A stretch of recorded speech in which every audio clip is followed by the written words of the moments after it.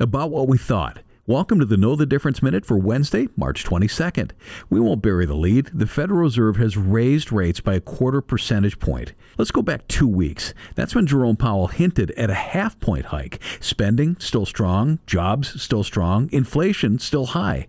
Then Silicon Valley Bank and Signature Bank blew up. There was fear of a run on regional banks. The Fed had to pivot to containing stress in the banking system. So here we are today. Back to the numbers. The federal funds rate target is now in the 4.75 to 5% range, the highest since 2007. And Fed officials are not forecasting rate cuts between now and the end of the year.